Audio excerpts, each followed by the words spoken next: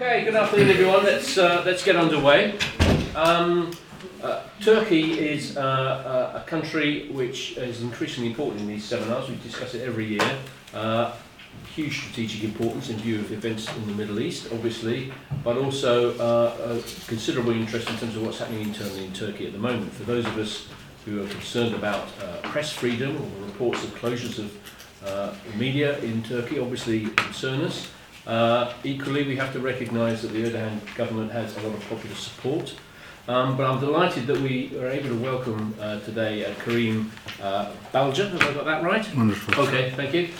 Checking my Turkish pronunciation there. Karim is editor of the Turkish Review. He's a former columnist on the Zaman paper, which is an opposition voice, as he would describe it, in terms of the Erdogan government.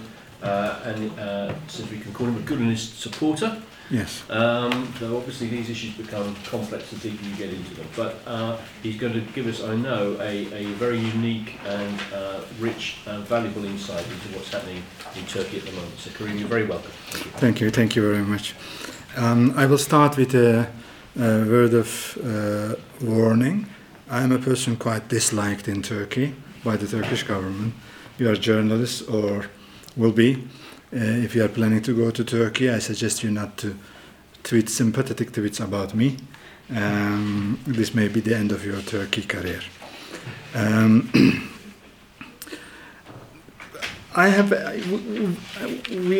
We have a few graphs here. I will start with this crucial graph, and I will turn back to it. This schema explains why I prefer to call the title of today's lecture as catastrophic success. The schema shows the 15 years of Erdogan government's influence on distribution of Turkish media on the lines of opposition and pro-government newspapers. In 2002, when the Justice and Development Party came to power, there were only barely two newspaper that were selling more than 100,000 copies a day that were supportive of the government, and the rest of the 13 newspapers that were selling once again more than 100,000 were, I can say, clearly anti-Erdogan. Maybe they were not so much anti-Justice and Development Party, but they were certainly clearly, in fact, radically anti-Erdogan at that time. In 2007, after winning another general election, a referendum on direct election of the president and change of the presidential post from an ultra-radical secularist president to Abdullah Gül, one of Erdogan's people, the tone of the opposition media started to get down, a bit more sympathetic, if you wish, or maybe fearful. Things have happened, and a major media group, Turquoise Media Group, that owned several TV channels and newspapers, moved from opposition to a neutral position, and within 2 years it became a pro-government media group, one of the largest ones in Turkey. My media group, Zaman Media Group, initially was a staunch supporter of the Justice and Development Party. In 2007, we were the largest circulating newspaper in Turkey, still a supporter of the government, and I have to admit that we benefited from the fact that the Justice and Development Party was in power and we were supportive of the government. Many people, like to buy the newspaper that is supported by the government, that is supportive of the government. And several newcomers were added into the list of pro-government media. In 2013, I can say the balance changed radically with the change of position of Zaman Media Group. Together with a sister media group, İpek Koza, we moved from purely pro-government position to radically anti-government position. and we were already selling over 1 million copies a day, and this was 1/4 of the overall sales of Turkish newspapers. So 25% was controlled by my media group. We moved suddenly from pro-government position to anti-government position, or critical position, I may say. So when you look at the picture, you may see that the blue bubbles dominated up until 2013. And in fact, until 2015, they dominated, but that domination continued only thanks to the fact that suddenly Zaman and Bugün moved from pro-government position to anti-government position. Take Zaman and Bugün out, you will realize that already in 2013, meaning in 10 years, the Justice and Development Party managed to move almost 50% of opposition newspapers into its own camp. As of last week, there is only one national newspaper that is selling more than 100,000 copies in Turkey. That is clearly opposition newspaper. Zaman, Bugün, and some other smaller opposition newspapers are all closed down after the coup under the state of emergency laws. So the overall sales of Turkish media had already shrank by before the July coup, but after the July coup, overall sales dropped in 2002, 5.5 million, today to 3.2 million copies a day. So 1/3 of the overall sales is lost altogether. But while shrinking, it also went down to the pro-government position.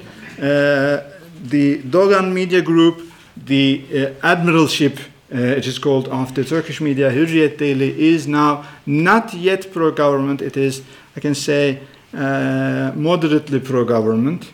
But many newspapers that used to be anti-government or critical opposition newspapers are now clearly pro-government, willfully, clearly, and sometimes fearfully pro-government newspapers. Now, I have another amazing study that was done. I would love to be the person who had done this study.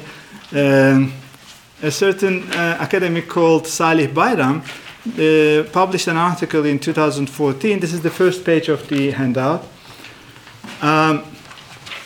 This guy made a content analysis study, and he found a very clever way of understanding the change of mentality of newspapers.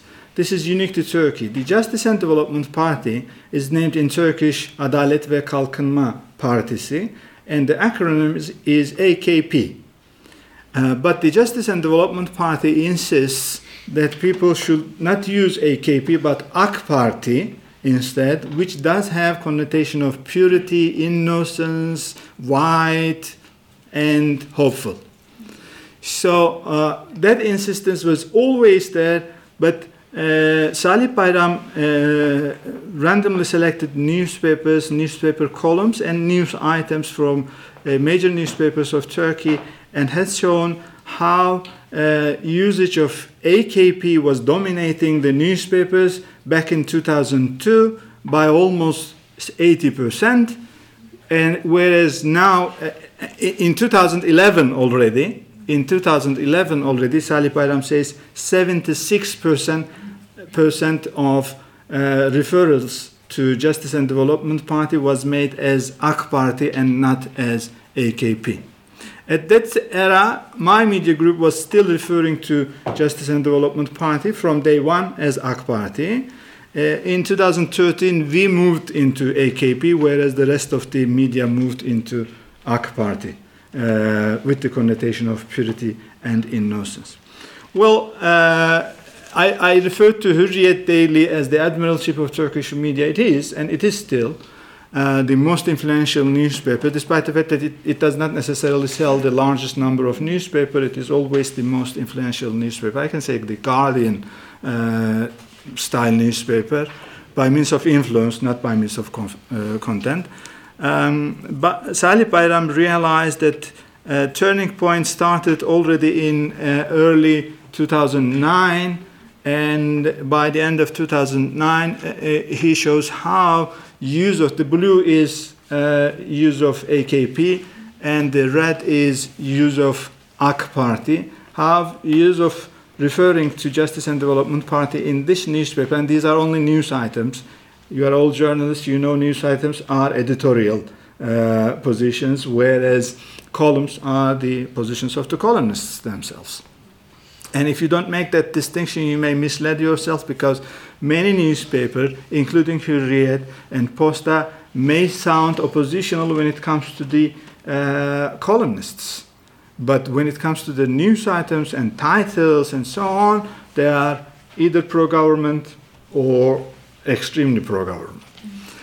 Now, in 2009, the shift happened, and suddenly a clearly opposition group started to use the language that Erdogan himself wants to be used about himself and his party.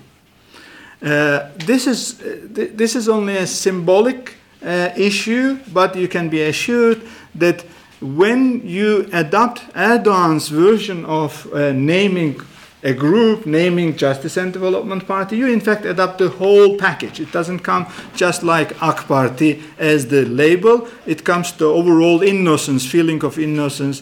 It comes overall support also. If, for example, my media group that used to be named Hizmet in the past, servitude in English, is now referred to as FETÖ, Fethullahist Terrorist Organization.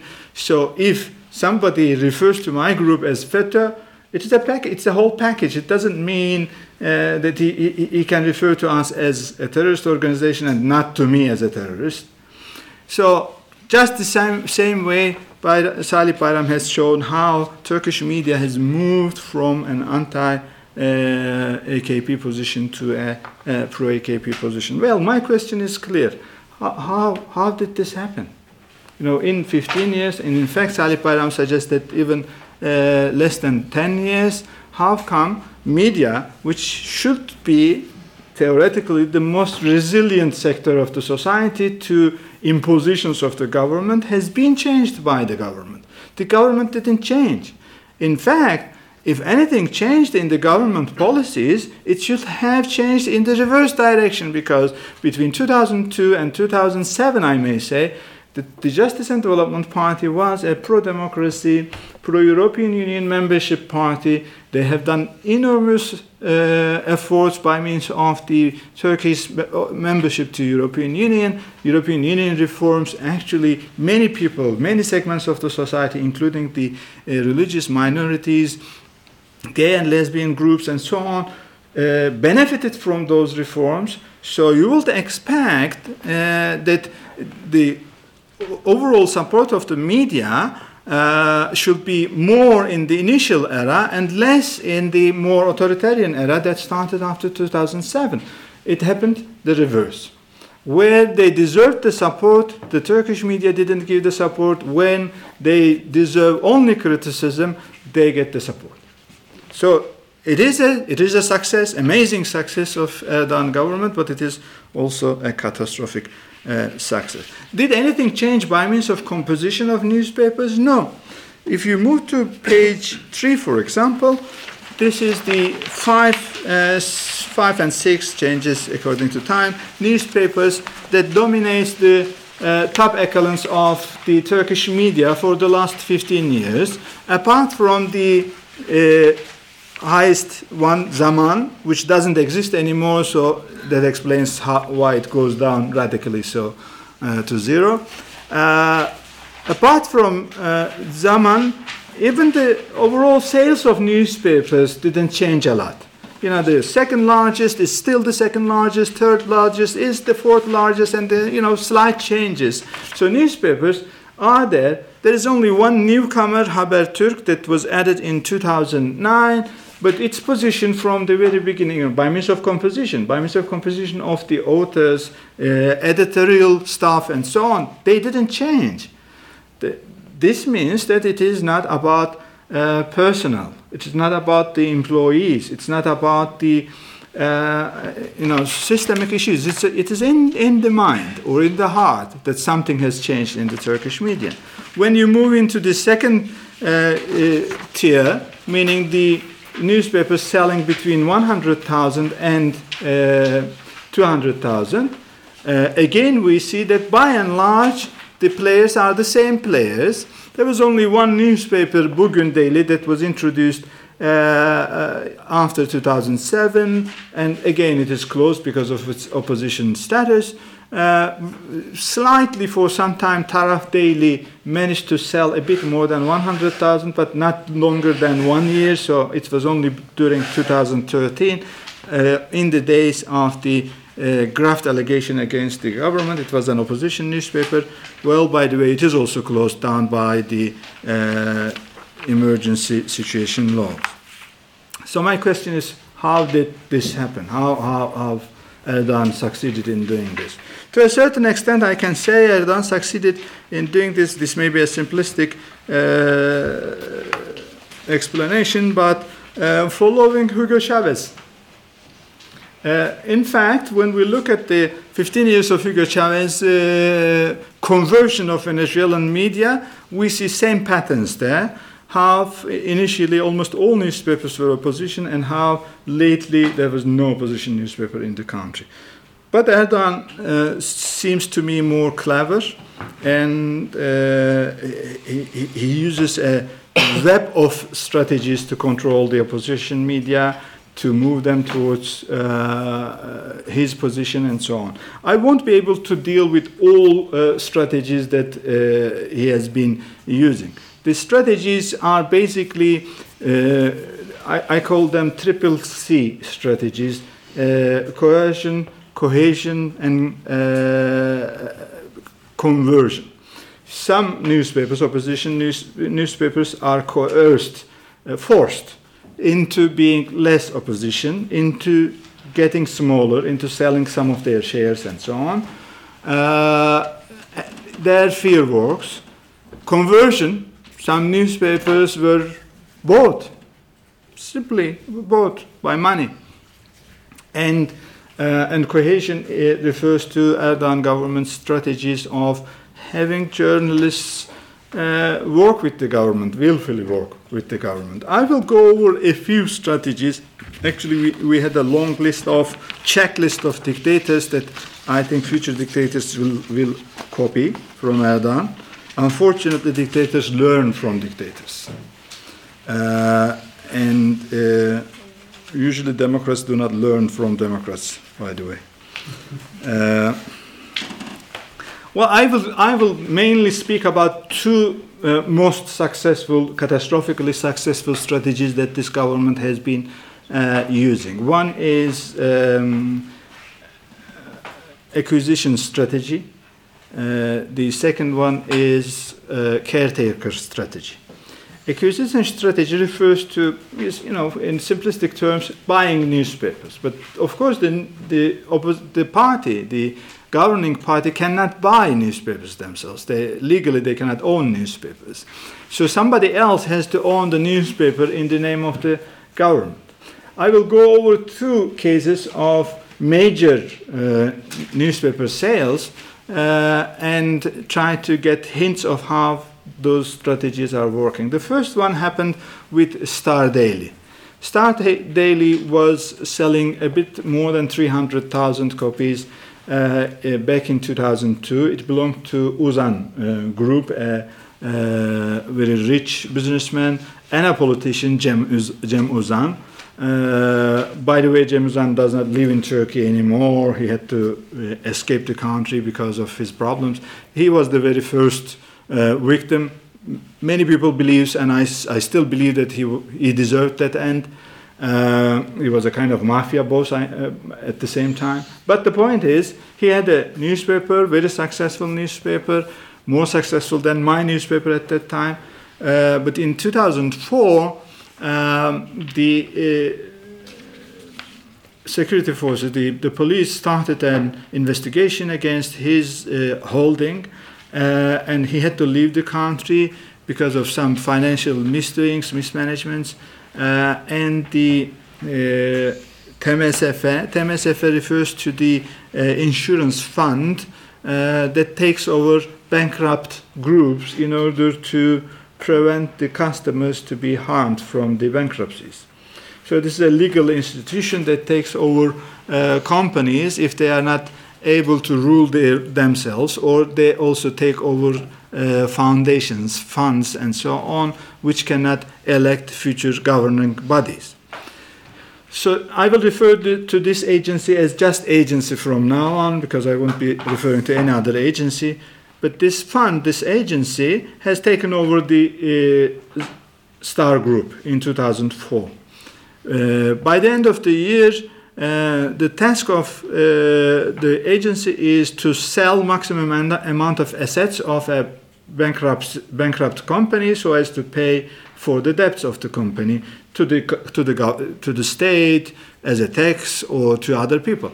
So they decided to sell the Star Daily. It was sold to a Turkish businessman who is still living in United Kingdom, a businessman in textile industry. This businessman, I won't give names, but you can find those names in internet easily. This businessman used to give bursary to sons and daughters of then Prime Minister, now President Erdogan. So it's a family friend. Within a month, he sold this newspaper to a Cypriot Turk businessman. Within a year, that Cypriot Turk sold this newspaper to Ethem Sancak Group. Sancak Group used to be formerly a Maoist businessman, moved into liberal, and who doesn't do that after 60? And a year later, Sancak sold some of the shares to a friend of Erdogan, a businessman once again. In the end, Star newspaper still belongs to the Sancak Group, and it is, I can say, the most operational, and I am using this operational term in the sense of intelligence agency operations. Operational newspaper of pro-government newspaper. Whenever they want to seal the fate of a person, I mean media lynch, whenever they want to seal the fate of a businessman, they use Star newspaper for the operations. They say most of the content is prepared by the MIT. This is not the MIT University, this is the National Intelligence Agency of Turkey. And Star is now a pro-government newspaper from a radically anti-government newspaper into a pro-government newspaper. This is a plain sale. Of course, we don't have any evidence that Erdogan himself asked either one of those businessmen to buy that newspaper. It may be that they decided to go into business, but the point is none of these people were in journalism or media industry beforehand. They are moving into media industry. And as I say, in this case, we don't have any evidence that Erdogan himself was involved. But in a rather larger acquisition case of Turkuaz Group in 2007, we see Erdogan himself personally involved. Not only Erdogan, but almost all of his government involved in the acquisition. This again started with the TMSF, this agency being involved.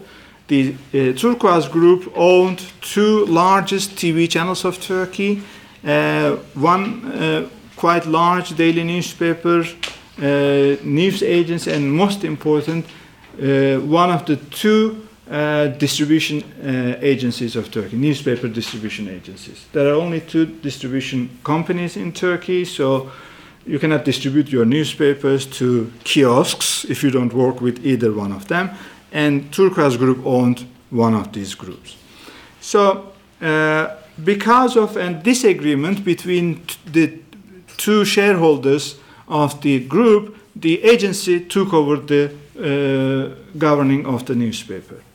The first thing they did was to change the editor-in-chief. Normally, agency does not have the right to change the editor-in-chief, because changing editor-in-chief, particularly in this case, a former columnist from Yeni Şafak Daily, a staunchly pro-government newspaper from day one up until today, was made editor-in-chief of an opposition newspaper. Of course, it took some time for this editor to convert the editorial policies of the newspaper, because everybody who worked in the newspaper, all the columnists, correspondents, they were all opposition figures, or at least critical figures. So they resisted to the idea of becoming a pro-government newspaper. This is the yellow, green part of Turquoise Group here. Okay, it took about 2 years, from 2007 to 2009, to be fully converted into a pro-government newspaper. In those 2 years, it changed hands also. The original group that bought the Turquoise Group was Çalık Group.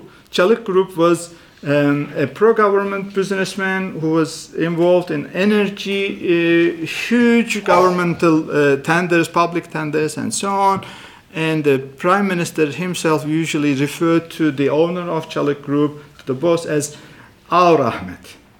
His name is Ahmet Çalık, so he used to refer to him as Our Ahmet. At that stage, we didn't realize that Our Ahmet was actually not involved himself in buying the newspaper. It was only his title that was used. In fact, the acquisition was done personally by the Prime Minister himself. He found the money from Qatari funds to buy the newspaper, $700 million, by the way, in order to buy it.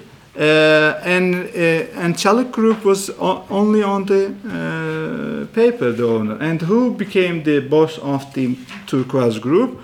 Son-in-law of Prime Minister. At that time, he was not the son-in-law yet. He became of the Prime Minister. Now he is a minister in the cabinet, by the way. Within 2 years, it was again sold to another group. Now, this second sale is quite telling. At that stage, the value of the group increased to over $1 billion US. So resale meant paying back to the Qataris.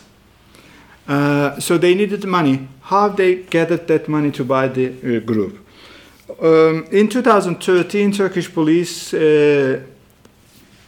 wiretapped, and to a certain extent illegally wiretapped, conversations between state ministers and businessmen, pro-government businessmen. And in case of 3 pro-government businessmen who is quite well known to be receiving almost all the largest construction, these are in construction industry, construction tenders, it was realized that each businessman was asked to donate at least $100 million for the acquisition of the newspaper. And the critical tender was the 3rd Istanbul Airport public tender. Of course, it is $27 billion worth project.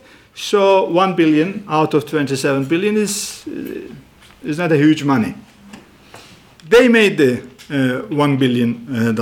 They still claim that they own the newspaper, but we know very well that it is President's son who decides what's going to be in the headlines the next day. Once again, I'm not claiming that those wiretappings were legal, but they were leaked to the press. We listened in the YouTube how President Erdogan was speaking to his son Bilal about tomorrow's newspaper's headlines. Those were shameful times, I can say, in 2013. But then we realized that none of those accusations were innocent accusations. Nobody entered into buying newspapers because they wanted to buy a newspaper. Another, once again, illegal wiretapped conversation was between President Erdogan, who was at that night in Algiers. In the middle of the night, he was watching Turkish TV, Habertürk, a private TV channel. He gave a call to a certain person working in that private TV channel, now we know as a party commissar, and we learned from then on that actually almost every newspaper and every TV channel does have a party commissar. So if Erdogan wants to order something to be published or something to be unpublished, taken off the broadcasting line and so on, he needn't to call directly to the editor-in-chief or manager of the newspaper or the TV channel, but his own commissar. This incident has passed to history as Alo Fatih incident, because President is calling Fatih and saying Alo Fatih, and he wants Fatih to take off a subtitle that is referring to an opposition leader.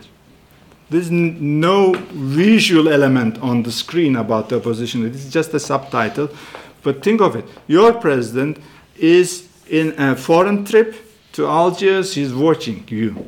And even a subtitle that refers to opposition leaders sympathetically is unacceptable in a private TV channel. Now, from then on, what happened?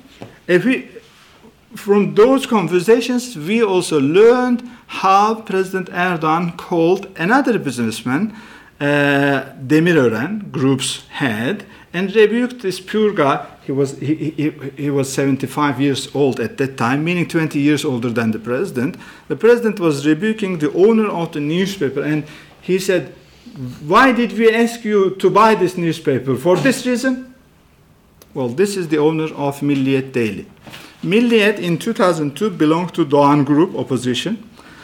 In 2011, it was sold to Demirören Group. Normally, Demirören Group is a secular group. And it was in media industry beforehand. So you wouldn't expect them to move Milliyet, which was a left-wing intellectual newspaper, I can say independent, to move into a pro-government line, but it happened. From those, once again I say, illegally wiretapped conversations, we learned that it is Erdogan himself who asked the businessman to go and buy the newspaper and to leave it to his own control. I will move to the second issue, the caretaker issue. The caretaker issue is not completely unrelated to the accusation. In the first two cases that I mentioned, you have seen that TMSF, the agency, is involved. The agency is actually appointing a caretaking governor to the newspaper, and that person decides the future of the newspaper. In Turkish, we call the caretaker kayyım. I can say up until Justice and Development Party, nobody knew what kayyım means in Turkey, and it is the most deserved job in Turkey nowadays, because kayyıms are very well paid, overpaid. And what is happening? This fund is taking over businesses. In fact, after the July the 15th coup, 575 businesses were taken over by the fund, and they are appointing kayyım, caretaker, to the businesses. Normally, caretaker has a very limited authority. The caretaker is there if it is going to be closed down, meaning if it is a bankruptcy case, his task or her task is to sell all the assets of the company so as to pay for the consumers or the people who has any kind of loans with the group. Or the taxation issues to close down. This is the overall task of kayyım, but illegally and unofficially, nowadays the kayyıms has a task of making the companies go bankrupt. So take over quite well-working companies and they make them go bankrupt. For example, in page 4, you see how this strategy is working for newspapers. İpek Koza Group, this was not a huge media group, but they had a very influential TV channel. Very influential. I can say one of the top 3 news channels, Bugün TV. Today I'm speaking only about newspapers, so I won't enter into TV side of the issue, which is even more catastrophic. So I have only 2 to 3 more words. You see here how a caretaker is seeing through that a newspaper that was selling a bit over 100,000 copies for several months before the caretaker took over, sells within only 1 month almost 200 copies Not even a month. Yeah. So it goes down. Suddenly the newspapers lose subscribers, buyers, and so on. How? First of all, the next day the newspaper changes its editorial policy. In this case, I was in Turkey at the time, and I was, as an activist for media freedom, I was protesting in front of the taken over newspaper building when our journalist friends were fired. The first night, the caretaker fired 175 journalists. The second night, the overall 472 journalists were fired from these two newspapers and two TV channels. In 2 days, they are hiring pro-government journalists from other newspapers and so on, and they don't need a lot of people because they are receiving the content ready-made by the intelligence agency or the government groups. Of course, that content does not sell to the normal readership of those newspapers. People do not anymore buy the newspaper, but it is not only that. They don't distribute. Their task is not to continue the publishing of the newspaper. Their task is to declare that this is no longer bearable economically, so let us close it. In fact, 2 months later, the caretaker suggested that the two newspapers and one of the best TV channels of Turkey was not profiting at all, so it is a burden on the overall group, so he suggested to close it down. Well, of course, this was only 1/10 of the overall operation of İpek Koza Group. İpek Koza Group was in gold mining industry, one of the largest in the world. It's worth $10 billion only in Turkey. It is operating in United Kingdom, in Ireland also. And the Turkey branch is altogether closed down. Within 2 years, $10 billion worth company is finished. To whom those monies are gone, you can understand why being a caretaker is such a desirable job. Many people joke that if you lose your job, apply for Kayyimhood, to be a caretaker. Well, I think I have to stop here. I am sure you might have questions about the issues that I didn't touch. As I said in the beginning, I touched only 2 strategies. I would love to speak about all kinds of smaller tactics that the government has been applying. One may be, if you are following a bit about the rape victims law that was going to pass from the parliament last week, this was a game.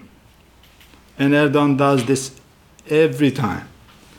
Whenever he wants to do something critical that he wants people not to speak about, or whenever the economy is in real problematic situation, he goes out with a stupid law, and it is always about women.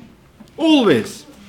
It's always about women because men has lost their energy for opposition. Only women has the energy for opposing the government. And suddenly the whole opposition goes to the streets, news media moves to that topic. In the last 10 days, Turkish lira devaluated 20% in front of US dollars. It is a huge economic crisis, normally. Normally. Nobody spoke about it because we were busy, the whole opposition was busy with the rape victims law. It was unacceptable. The idea was this: if a child raped decides to marry her raper, then the punishment will be delayed. How can a child decide, not to marry her raper?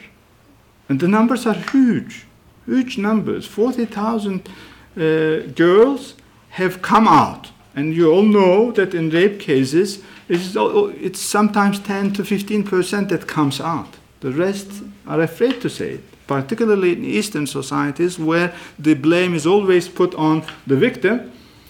They don't come out.